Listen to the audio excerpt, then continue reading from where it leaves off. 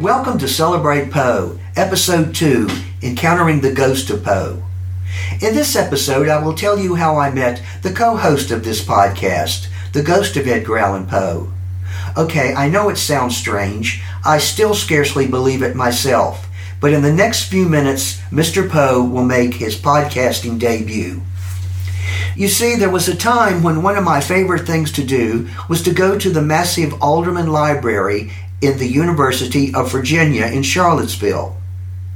One night I was doing some research at the library using some books that I could not find anywhere else. Just being in that library was always a wonderful experience, seated with towering columns of books all around me, volumes brimming with the knowledge of the ages. Snuggled into a big comfy chair, I was reading some commentary regarding Shakespeare, but to be honest, the book wasn't really all that interesting.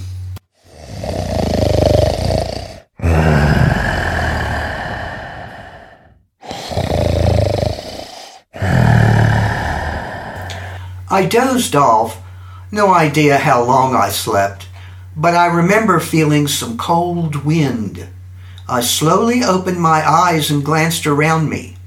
When I started reading, the room had been full, but now there were no students or librarians anywhere, just furniture, desks, and endless stacks of books.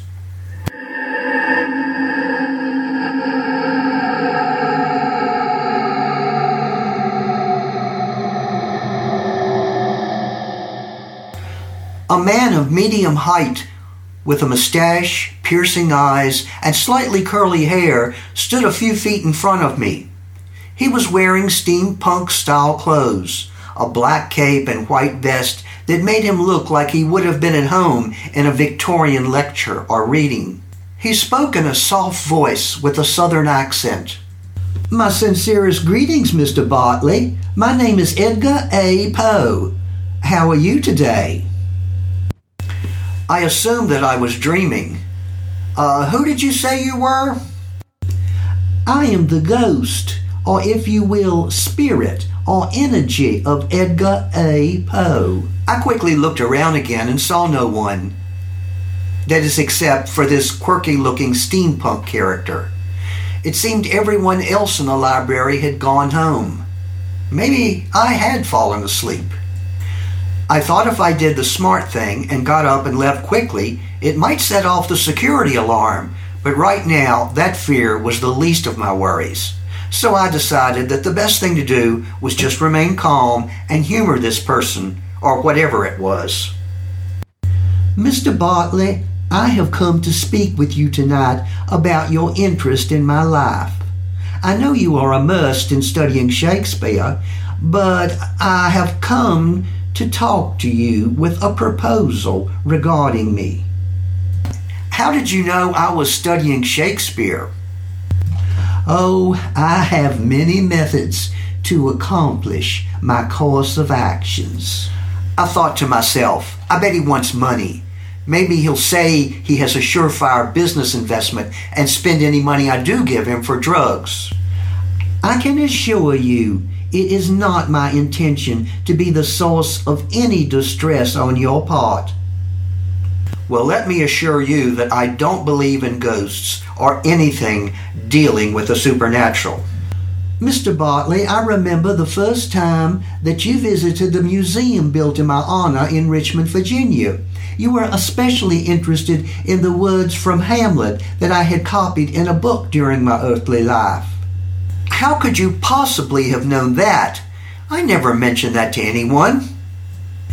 "And I do remember well the many times that you traveled in the state of West Virginia reenacting my life." This may sound strange, but as a reenactor, I always felt somewhat of a responsibility to represent Edgar Allan Poe as a historical character with utmost respect for historical accuracy. Almost as though as he were watching me, but I don't believe in ghosts. He continued talking as though what I was saying about not believing in ghosts was totally irrelevant. "And you did a most adequate reenactment for the most part, though sometimes I did find myself wincing. Okay, tell me. If you were there, prove it. Do you remember Mountaineer Middle School? And you gave your standard narration about me studying in England for 5 years while still a young boy?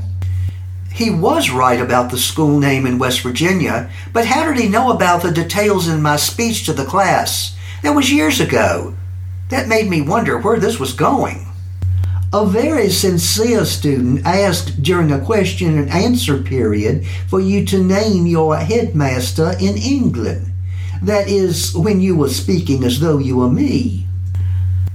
I will never forget that. I thought I was prepared, but my mind went totally blank. I had no earthly idea how to answer that. Yes, that is correct, Mr. Bartley. You had no earthly idea. I remember I had a feeling of panic at that school that I hope didn't show. I was almost ready to say, I forgot his name, or I forgot his name. Of course, you could not see me physically at that point, but I realized that you needed help and caused you to say that would be the Reverend Bransby. I always wondered where that came from. Well, thanks, I guess. And if that ever happens again, remember, I would have never used the word teenager like you did. That word was not utilized for almost 100 years after my earthly existence. Well, thank you, Mr. Poe, if that is who you are. Mr. Bartley, I can sense that you are quite hesitant to accept my reality and consider my suggestions. As you may surmise, I have spent an inordinate amount of time in various libraries, reading about my favorite subject, myself, and those I loved. Some writers, like Rufus Griswold, infuriate me. Others, such as Arthur Hobson Quinn, are examples of exemplary scholarship, and some, such as Susan Archer Weiss, are interesting but simultaneously irritating. And some literary attempts are simply laughable. I had no idea that I would become so well known as a writer or so misunderstood after my earthly demise. To be specific, I desire to make endeavors to embark on a new form of historical and literary creativity, at least for me. I would like to begin a podcast regarding my life, works, and times. Podcasts do seem to be rather popular now among the masses, and you certainly have more knowledge of computers than I. Though I do insist that I maintain, in the words of your current vernacular, complete creative control regarding the content. I thought the best thing to do was just humor this guy and go along with his idea, at least verbally. Yes, I am sure we can work that out. This would be an opportunity for you to learn more about my life and times, as well as communicate that knowledge to others. Mr. Poe, this would be a gigantic undertaking. I have over 100 books about you, and so many of them contradict each other. Actually, you just have 97 books about me. But you can avail yourself of the many Poe scholars, as well as library and online resources. And one must admit you do spend an inordinate amount of time using your computer. Experience that I would no doubt find quite useful in doing further research. Please consider my proposal. Now farewell, Mr. Bartley. I will leave you with some words from my story, The Premature Burial. He stared at me with hypnotic eyes and slowly said, "The boundaries which divide life from death are at best shadowy and vague. Who knows where one ends and where the other begins?" And the spirit of Mr. Poe disappeared.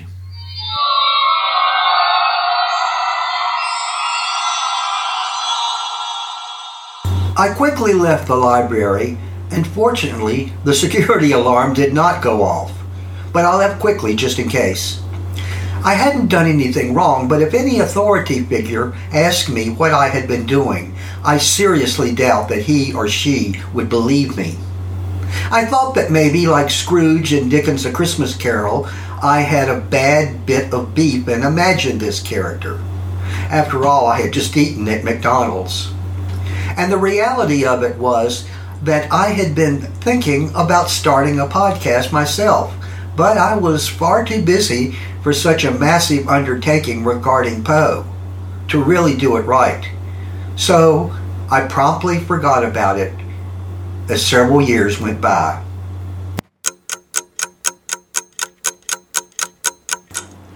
Now, you don't have to believe this either, but the ghost of Poe visited me again.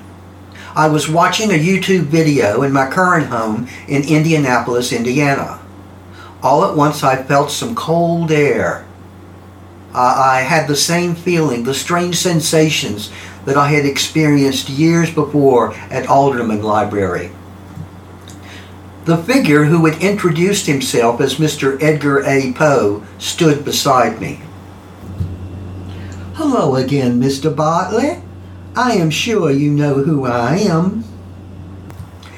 "How did you get in here? The door to my apartment building and the door to my apartment are both locked." And he replied with the same words he had used several years ago in Virginia. "Oh, I have many methods to accomplish my course of actions." Well, either I am hallucinating or this is really happening.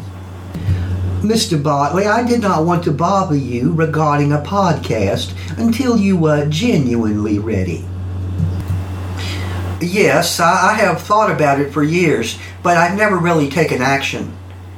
But I think I might be ready in a way that I never have felt before. Perhaps it has something to do with this pandemic."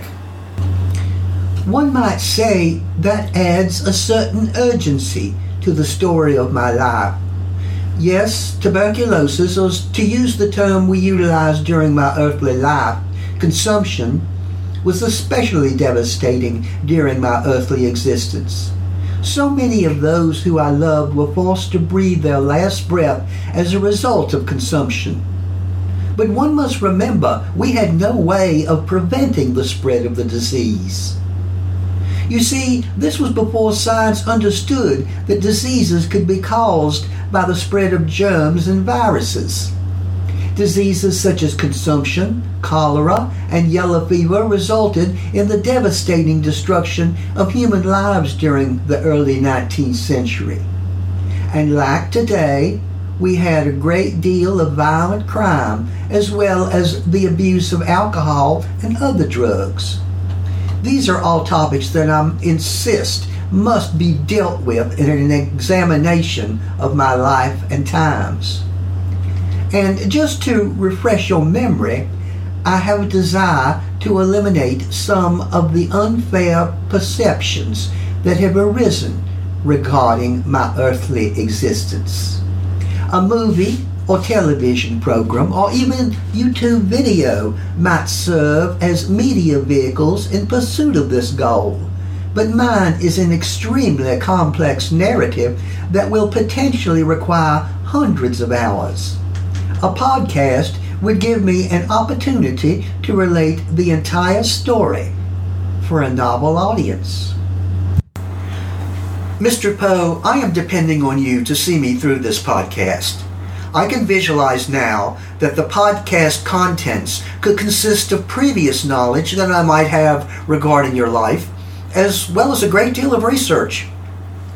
I thought to myself that this podcast idea might sound ridiculous, but it would be the chance of a lifetime to have Mr. Edgar Allan Poe talk to me about his life, the ultimate primary source. I have an excellent title for our podcast. What is your opinion regarding my concept? I have condensed my original idea to let us express the highest literary exultation and commemoration regarding the tortured and calamitous life of the celebrated and renowned Edgar A. Poe as a highly renowned and influential writer with emphasis on a tragic Southern life, numerous and debilitating travails, physical maladies, personal fallacies, and emotional states while engaging in, but not limited to, psychological studies of terror, texts of acerbic humor, the invention of the modern science fiction narrative, the devising of the detective story, scathing literary criticism, and the creation of melancholy poetry against the backdrop of early 19th century America, as well as a cursory study of the numerous individuals and events informing the development of the writer's talents and career as a prominent member of America's Romantic and Renaissance movements, and frequently esteemed as America's Shakespeare. Mr. Poe, that certainly communicates many ideas, but I doubt that your title will fit on a small cover art graphic, much less a tweet. Why don't we shorten your title to Celebrate Poe? If you truly feel that it would be more effective. Mr. Poe, I know you are the literary genius, but trust me on this one. Mr. Bartley, I can sense that you are definitely ready to begin. Farewell, Mr. Bartley. Remember, the boundaries which divide life from death are at best shadowy and vague. Who knows where one ends and where the other begins? Mr. Poe quickly vanished and has been very, quite dependable, spending hours in relating his narrative and recommending helpful resources. And one aspect that has genuinely surprised me is that the ghost of Poe is amazingly self-aware, something that Edgar Poe did not always show during his earthly existence. Sometimes he could be impulsive or stubborn or self-pitying during his earthly life. I sense that the ghost of Poe realizes this and for the most part is able to admit when he acted in error. Maybe being able to look back on your life gives you a great deal of perspective.